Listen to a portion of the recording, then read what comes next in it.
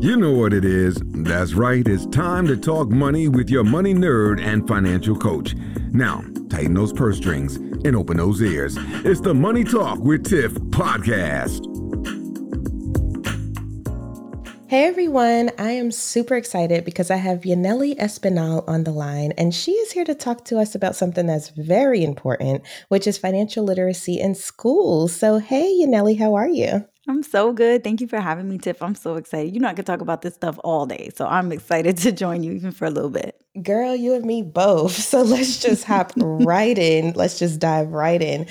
So when we're talking about, let's first of all set a baseline for my audience. What is financial literacy? Yes. Okay. So financial literacy is kind of a combination of the knowledge and strategies and tools that you need to be able to make your own independent financial decisions and not have to default to someone else to make decisions for you when it comes to your money.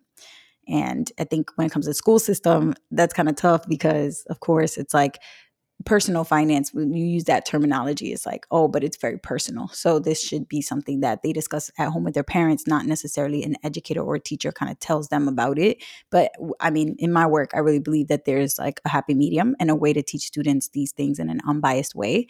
And in that way, they just, use their critical thinking skills to decide, is this right for me or not?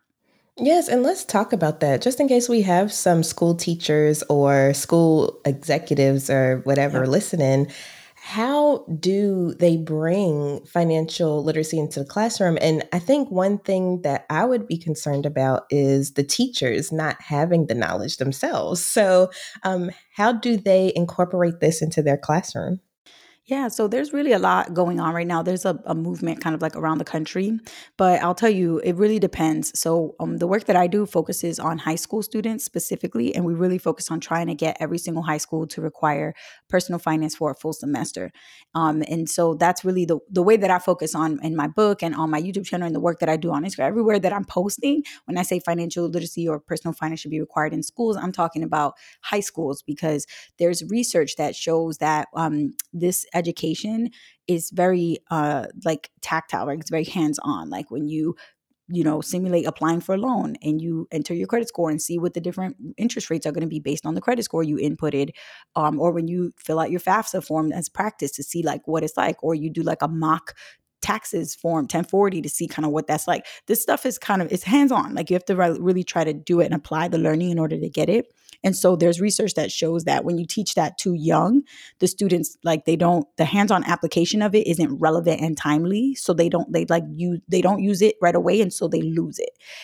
However, if you do it, what's called just in time, that means that you're teaching it at a time in their life where they're literally about to apply it right then and there. So that would be if they're about to, if they just turned 16 and got their driver's license, they're about to look at car insurance. Okay, you should be teaching them about car insurance right before they go shopping for car insurance. Or how to buy a car, you should be teaching them that right before they go buy a car when they got their license. If they're applying for college, you should be teaching them paying for college and filing your FAFSA like right before they do that. And then, if they're opening a savings account or checking account, teaching them how to do that.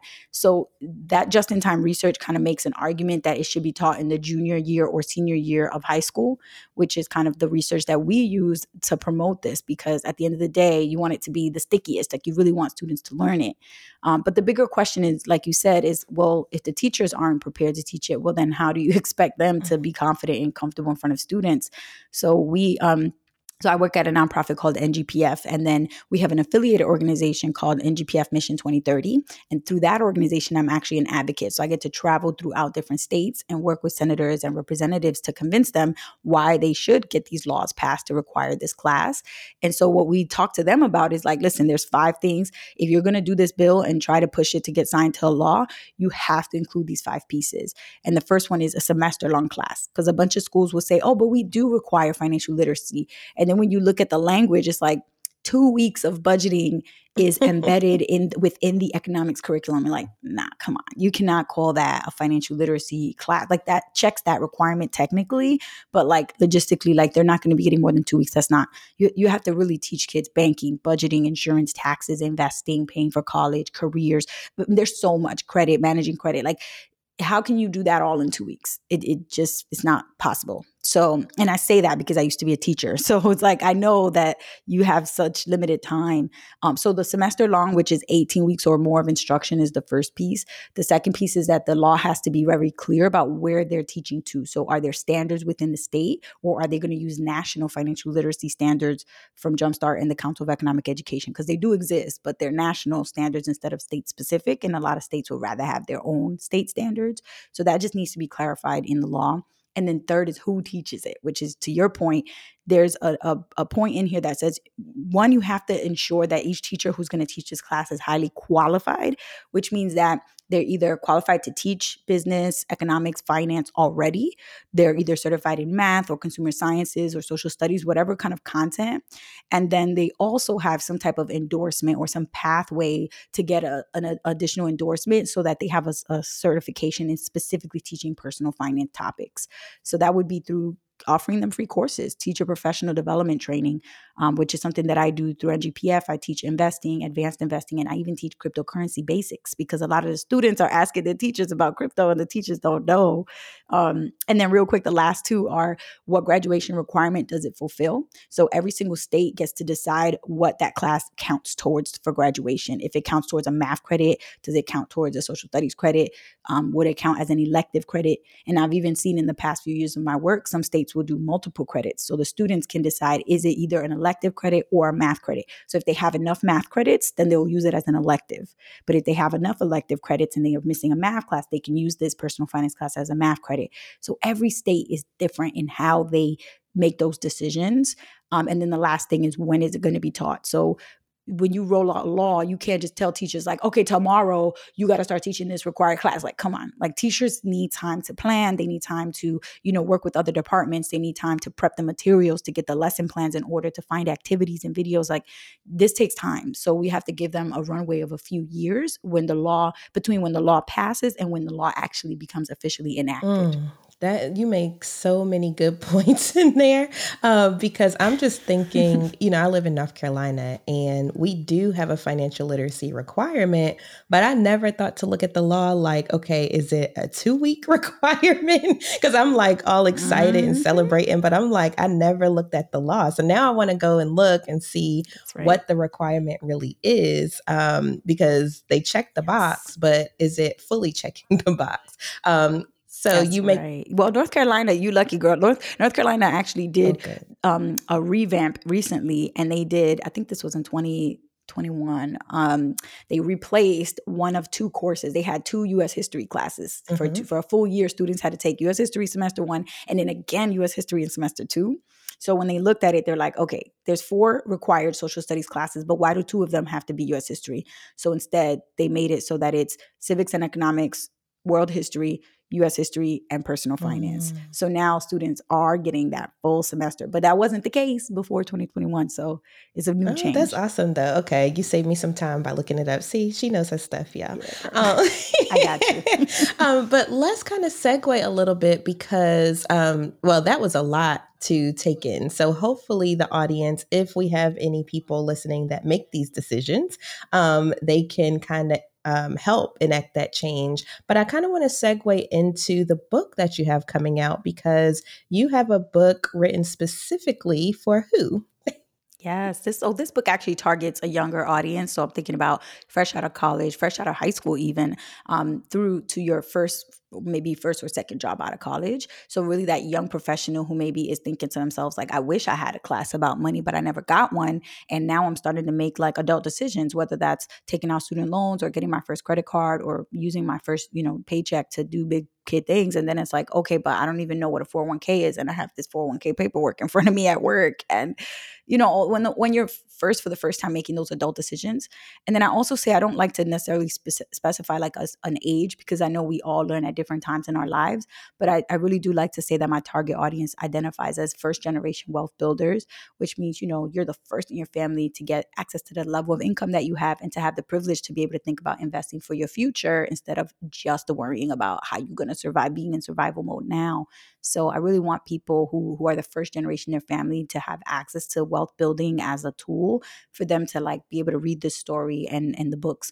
The book specifically has like multiple stories and also strategy. So it kind of combines personal finance and personal stories. Awesome. And I wanted to bring that up because if people are listening and they're like, well, dang, I missed the boat on this high school stuff. This doesn't apply to me, or I don't have kids going through high school. Now this is another option for you to go ahead and get that education. I tell people all the time, it is never too late. Okay. Boom. That is 100% It is never true. too late. And there are a lot of resources out here in order to get that education. So with the book, let's just go through a little bit that's in it. So in the book, you talk about, I'm sure, investing and benefits and things like that. What are some key takeaways that people should be thinking about? Yeah, well, the book is called Mind Your Money, and the byline is like insightful stories and strategies to help you reach your #money goals. So it's focused on setting money goals and then trying to work towards achieving them. But the title of the book is really, I think, telling it's Mind Your Money, and it's a combination of your mindset and also what you do with money. So I think for me, the biggest takeaway is really like you think that you are in control of your mindset, but you're not. Most of the time, you're not in control, or you might have some control over your mindset and the things that you value and believe in. But moment by moment, you don't necessarily have the control when it comes to each of your thoughts or what you're doing with your money, because you think you're in control. But actually, what's happening is that your brain responds to certain stimulus, certain things throughout society that you see or that you do will make your brain go into a certain mode. So for example, there's one study that shows that if you look at a product or brand name that your brain, that you believe in your brain is really cool. So that could be, I don't know, Apple laptop or AirPods, or that could be Balenciagas or like a Lamborghini, whatever brand that you think is cool, right? You see it, and the moment your eyeballs meet that brand, that product, your brain chemistry begins to change, and the way that your brain responds is exactly the same as it would respond if you were like snorting cocaine, or if you were winning at gambling. So those types of behaviors, that specific section of your brain that lights up when you're gambling or when you're snorting cocaine, doing drugs, like your brain responds exactly the same way, which means that this is the part of your brain that deals with addiction and becoming obsessed with something. So the same way we can get addicted to drugs and gambling, we can get addicted to name brand things and expensive things that we perceive to be cool, because branding and advertising kind of pushes it to us in that way. It paints it in this light as like, this is cool. You got to have this. You need this. If you want to, be somebody, if you want to be important and you want people to look at you and be impressed, you need to buy this, that, and that. And I feel like I felt prey to that for so many years because, I mean, a lot of people who grow up in hoods all across America, you glorify things that are expensive, like Jordans and Timbs and this name brand or that name brand. And I felt like that followed me for so many years of my life until I finally learned about money and met other people who valued wealth building. And I realized like, most people who are really, really wealthy don't actually live like that, because they invest their money and they make smarter choices with their money. They buy less higher quality items instead of a lot of low quality stuff. So I kind of realized really quickly that I had to adjust my mindset. So I focused, the entire second chapter of my book is called Get Your Mind Right. And it's all about different scientific studies and different points of research that show the way your mind can trick you and what you can do to kind of be in control of your mind again. Oh my gosh, you said a mouthful. I talk about mindset on this podcast so much, and I know my audience is probably like, "Oh, here Tiffany about to go." No, but it is so important, y'all. Like, I cannot state that enough. And to her point with the Jordans, for instance, my youngest son, he came home one day because I was buying them, resetting their wardrobe.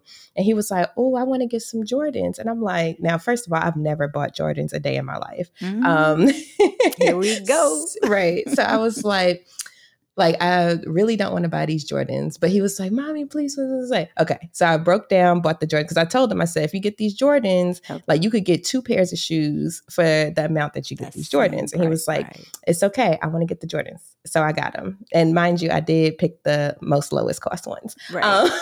You're like, we're going to get them, but we're going to get them with a reason. Right. So anyway, fast forward, he gets his Jordans. Do you know he's only worn them to school maybe 3 times, maybe 4 times? Come on. Right. And he wears his Crocs every day. Oh, and so I'm like, he just want to show that he has them. Exactly. And so to your point, a lot of what we believe about money or what we think we need or what have you comes from external sources. Right. Like if it was internal for him, he would be wearing them things every day. But because it was from maybe his friends having Jordans or his friends like, oh, you wear those Crocs every day. Like, that type of thing. Then he's like, ooh, I want to get some Jordans. And now he doesn't wear them because it wasn't any internal motivation to have them. It was all external. So once he already showed it off, now he don't need them anymore. That's 100%. That is so funny because in my book, I actually write a story about when I was in middle school and I got made fun of all the time for not wearing name brand sneakers. And then I took my sister's sneakers from under her bed. She was at school and I was home because my mom was going to take me to the doctor. And I noticed that she left her Jordans under the bed. I was like, oh, this is the perfect chance for me to wear the Jordans. Her feet were too big. I was walking around with big old sneakers that didn't even fit me, but I wanted to be seen at school in a pair of Jordans at least one good time, right? It's so weird how our brain is like, and then it's like a social reward because once we do it, that's it. Everybody saw it. And now it's like, boom, that's it. You have that reward of having been seen with those sneakers and being able to say you have them. And it's like this status thing of like, now you're officially cool. And the way that messes with your brain, especially when you're a kid, when you're, even entering teenage years, like it just throws off what really matters about people. And I'm like, I wish when I was younger, somebody had sat me down and talked to me about how, these are status symbols. That doesn't mean that your status as a person, your worth like matters because of that or doesn't matter because you don't have that. It's really just these very immature things that when you're at a young age, you tend to care about these things because you don't really have control over other things. Like you can't go buy a house that you want or a car that you want. You're very limited in what you can control as a kid. So having sneakers is a big deal because it's something you can show off and ends up feeling like it matters way more than it actually should. Absolutely. And even into adulthood, because, I'm just thinking about, and not to pick on nobody, but I'm just thinking about like people that are like, oh, I can't go out unless I have a booth because you want to be seen. You want to make sure you have, the bottles, whatever, when it really doesn't take all of that. So anyway, we can go into a whole tangent. Oh yeah. And honestly, this is even, and I think a lot of people will be like, oh, but there's a certain mindset from growing up a certain way. But honestly, even wealthy people, I have seen this affects us at all levels and classes and zip codes and backgrounds and all of that, because I know personally wealthy people who feel like they have to compete with their neighbors. Like, oh, they just got their grass cut this way, or they just got this new fence around there. Oh, they just did this in their backyard. They just got this type of car in their driveway. So like there's this constant competition instead of just focusing on, like you said, that internal, what your goals are, where you're trying to be. We're always looking to try to compare ourselves to people around us. And that just messes with us and we never end up hitting our money goals because we're always in this rat race. Absolutely. And then losing sleep or, what have you because of all the debt stress, health going down the hill. Like it's all types of stuff. So anyway, we don't want to give it all away. So tell us where, if they were interested in reading the book or finding out more information about you and even your initiatives, where could they find you? Love this. Well, again, thank you for having me on. Thanks for listening this far. And you can find the book, Mind Your Money, anywhere where you get your books. Amazon and Barnes & Noble definitely carry it. And then you can follow me anywhere on social media at Miss Be Helpful, MISSBE Helpful. Awesome. And I will have all of those links in the show notes. So definitely check that out. So thank you so much, Yanely, for coming on the line today. Thank you. This is so much fun. All right. Bye.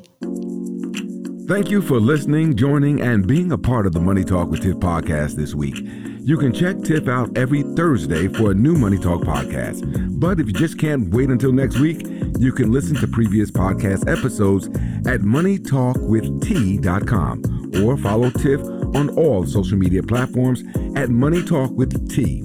Until next time, spend wise by spending less than you make. A word to the money wise is always sufficient.